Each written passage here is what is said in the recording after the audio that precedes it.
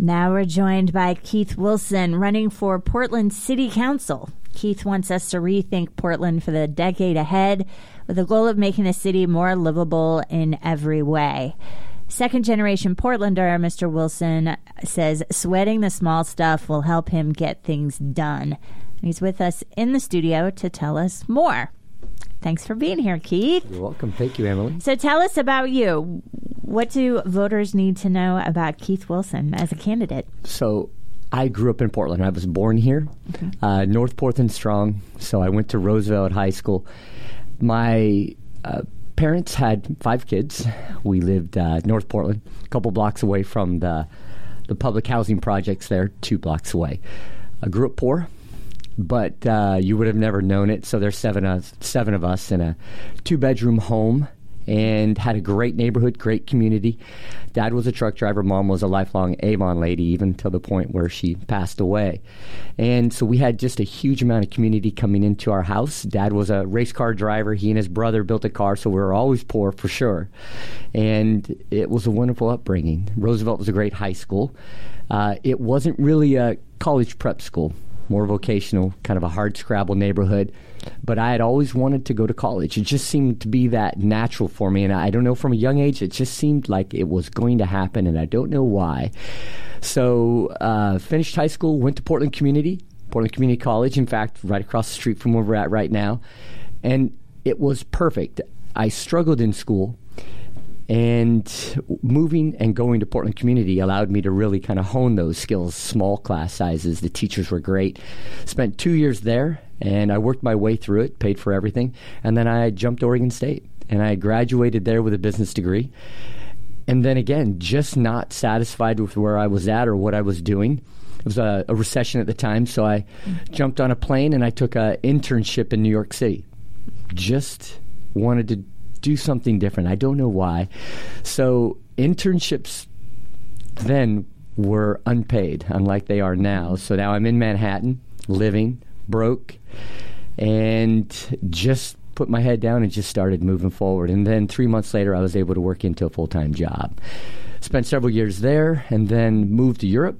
Was working and living in London, traveled all through Europe, and then wanted to just continue on. So I traveled through 4 continents, 30 countries, and then I was living in New Zealand, and I was interviewing for a career job at the time. I was in television, so I was working with a new network there. And at that time, I just realized, after being away from Portland for 5 years, this has always been my love. This is where my community was, my family was.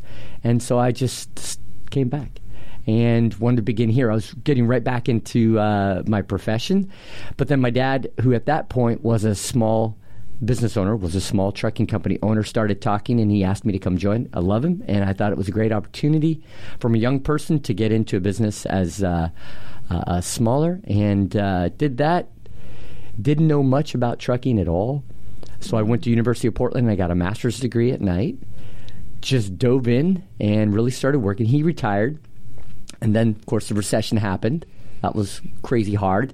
Was married at the time, but took all the lessons I learned, the education that I had, and then just really started developing the business. And now, today, we're throughout Oregon, Washington, and Idaho, and I would say we're one of the most modern, safe, and technologically advanced carriers in the nation. So I could continue to go on. And so you have a well-established career. Why are you running for city council? So when I look around Portland and I judge it as to why I came back, I don't recognize it like I once did. I have friends that are talking to me, and they're frustrated. And our inability to clean and maintain our city, the sky-high housing costs, and then the persistent and growing homelessness has me alarmed.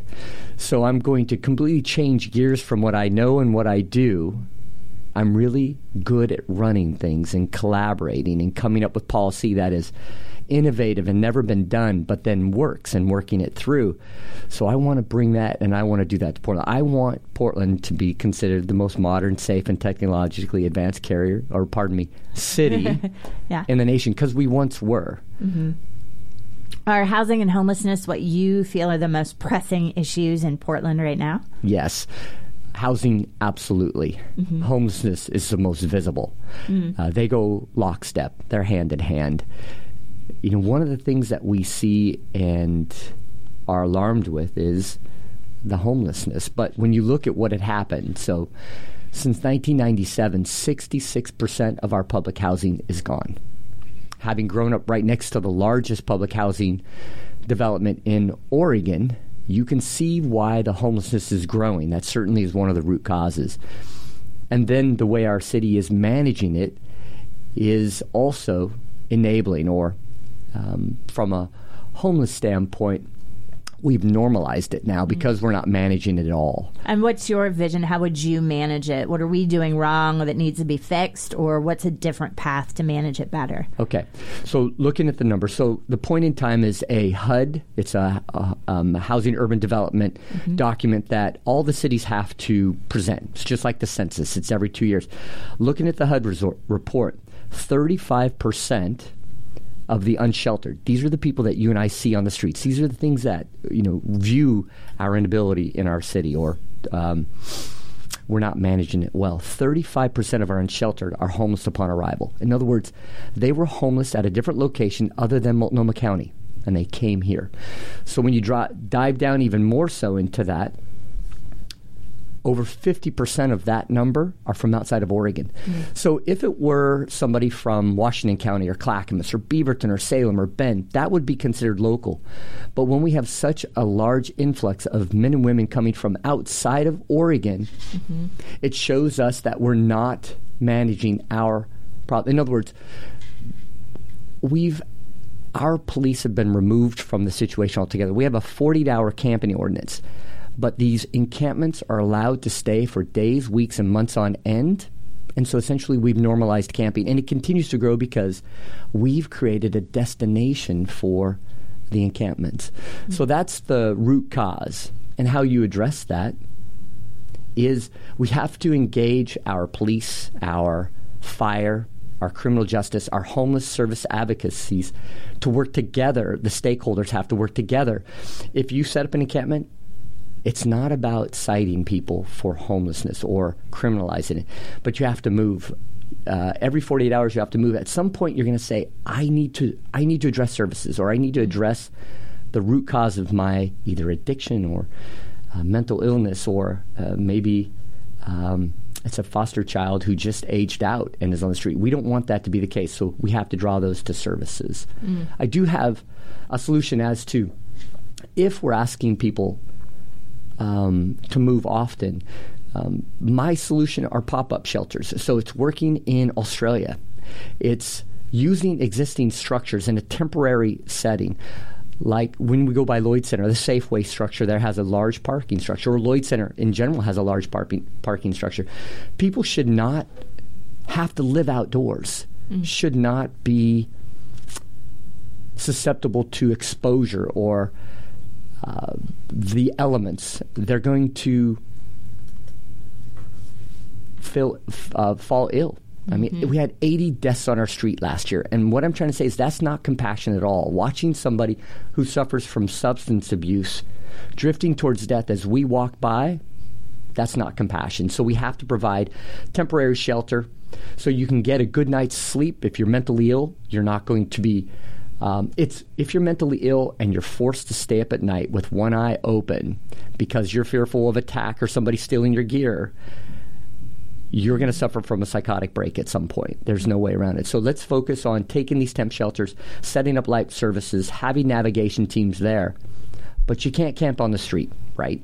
We will provide a safe night's sleep. We have to as a city from a dignity standpoint. We have to provide for our unsheltered.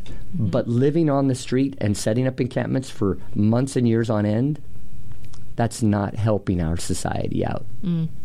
What's the next tier of needs that you see in Portland that you want to address on the city council? So housing and homelessness, we address that and get to a better place for all of Portland. What's the next tier of needs that you see that you want to address? So I'm going to stick on the affordable housing. So we saw the 66% of public housing removed. We've seen our single-room occupancies or micro units removed because we see the gentrification before us every day. We're taking these buildings, we convert it over to condos or whatever the case may be. We've seen thousands of those units. So that's deeply affordable housing that's gone. We have to add that back. These are single rooms that may or may not have a bathroom, but could, and most have a shared kitchen. When I ended up in New York, broke as could be, wanted to make it happen. So I lived in a single room occupancy, a micro unit, and it worked out great. I had 6 other community members in that wing. We've removed all those in Portland. Now, our studio apartment here in Portland, the average cost is $1,168. Imagine my son who graduates from high school. He gets his first job. He doesn't have the ability to live and work in Portland. Somebody who built this city and is living on Social Security or is disabled can't live in the city that they built, because if you're living on $700, $800, $900 of SSI or SSDI, you're not going to be able to afford that $1,168. But if we build back our SROs or our micro units at $500, right, we have a swinging shot at getting into that unit at $500. Now, at least there's a chance to live in an unsubsidized manner in our city, and we need to provide much more of that housing now. So that was, I know it was in the same sort of vein as... So how do you build a coalition to get things done? So as a city councilor, it's about, getting a majority of the council to vote for your vision. It's about bringing social service providers. It's about bringing business into this conversation, because it's very much a fissure in our community of folks who are like, not in my backyard, or business not in front of my business. How would you as a city councilor build a coalition to actually make this vision real? All right. So it's not going to happen overnight. I sure wish we could just come up with a great idea and just make it happen overnight. I've learned through many, many years. In fact, my father was the best. He told me no, I think, on any idea I had, probably no less than 20 times. So as far as having the fortitude to work through no's. So a city council is a group of 5. My senior management team at my office, at my business, is a group of 5. It's amazing how it matches up. I never make a decision on my own. I always involve others. And anytime it involves even a far-flung operation, Spokane or Seattle, I would always go there and ask for those individuals, here's what we're going to do, but they're the experts. So as far as the decisions we make, leadership is completely counter to what we think it is. We think leadership is move forward, run the battle, make the decision, and continue to move forward. It's actually completely the opposite. It's a lot more grassroots, and it's a lot more difficult than that. You have to involve the council first. Here's my ideas. Getting kickback and no's are often. Then you have to support it with data and information, which is what I wanted to provide to you earlier. Understand, get the data, be informed, but then go talk to people. And eventually, through a dogged approach, the right answer will always bear fruit, but patience is critical. So I need 2 other votes to make anything move forward. But through information and hard work and dedication, the right decision always is made. Council won't be a problem. Will I expect to be successful day one? No. But through the support of the city and council and working and collaborating, we will make the right choices. We just have to understand what we need to achieve, what resources we have, and then move forward. But it's not a funding issue. I don't want to think that we have to throw hundreds of millions of dollars at this. We just have the fortitude to really help our city out. Why this position? There are 4 seats in play, city council seats in play in this election, including the mayor being one of those. Why this particular seat? Specifically, so this is the seat that's held by Chloe Eudaly. Right. She's our current commissioner of transportation. I have a master's in transportation. I couldn't think of going for a different seat. It would be a challenge for the mayor if Ms. Eudaly said, I wanted to keep transportation. That is a $500 million enterprise. I've worked the last 25 years honing my skills as an expert in transportation. I know roads. I know artificial intelligence and high tech. I understand infrastructure. I understand road charging. We have one of the most unique road charging mechanisms in the world in Oregon, and I know it. And it's, so from those perspectives, I would be able to hit the ground running, and I already have a tremendous amount of ideas on what we need to do. But when you look at our roads, they're crumbling. So I work with experts around the nation on how they address their roads and how they've been successful on that. I was in L.A. with the city there, working on a brand new paving project that recycles a road in place. You don't need to bring out the old road or bring a new road. And then you use plastic bottles to combine with that existing road, and then you combine it with some Gorilla Glue, but it's 90% less environmental impact, and it's lower cost. And so those are things that I've worked with cities around the nation to learn that are ready for Portland. We just don't even know about it yet. Interesting. Yeah. So you're up against an incumbent. You're also up against a former mayor. Right. So two established candidates with name recognition. What's the path for your campaign to win? So as far as being prepared and ready for the position, that's the path forward. It's the message. You know, in Portland, we feel helpless right now. And let's tie it back to the homelessness. So what are we going to do to move Portland forward? Right? We're entrenched and we're helpless right now. We're not guiding ourselves and we're not governing ourselves. So what am I going to do to path forward? Is talking to you, Emily, right now, letting Portland know that there's an option. You can continue to focus on the status quo, or we can try and rethink how we're running our city and entrust somebody who's been successful at every stage of their life, who runs a business, who focuses on actual equity and inclusion. Over 50% of my senior management and supervisory team are women or people of color. It's not just talk. It's verifiable, consistent success, experience, and so we have choices. That's what we're going to show Portland. So the best thing that Portland has right now is they have choices rather than just going back and going with what we know. Now we know somebody who can actually solicit people's advice, focus on an honest and integrity-based level of communication. But it's time that we really focus moving Portland forward. How can our listeners learn more about you as a candidate and your vision for Portland? I promise I didn't ask her to say this, but this is exactly what I'm talking to everybody about. You got to go to keithforportland.com. I'm new to the scene. I've been running a successful business for 2 decades now, but I'm alarmed at what I see in Portland. And we have to focus on bringing people who love and know and how to drive change forward, but good change that involves everybody. So I need everybody's help. I need everybody's networks. I need their Facebooks, their Instagrams, their Twitter.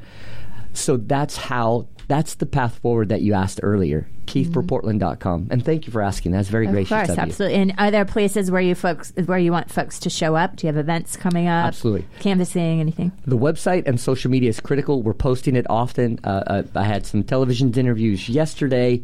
We have community events that we're doing often, and the website is that critical point to go to. KeithForPortland.com? You bet. Okay. Thank you so much, Keith, for joining us. Thank you, Emily. Again, Keith Wilson, candidate for Portland City Council. You can find out more about him at his website, keithforportland.com.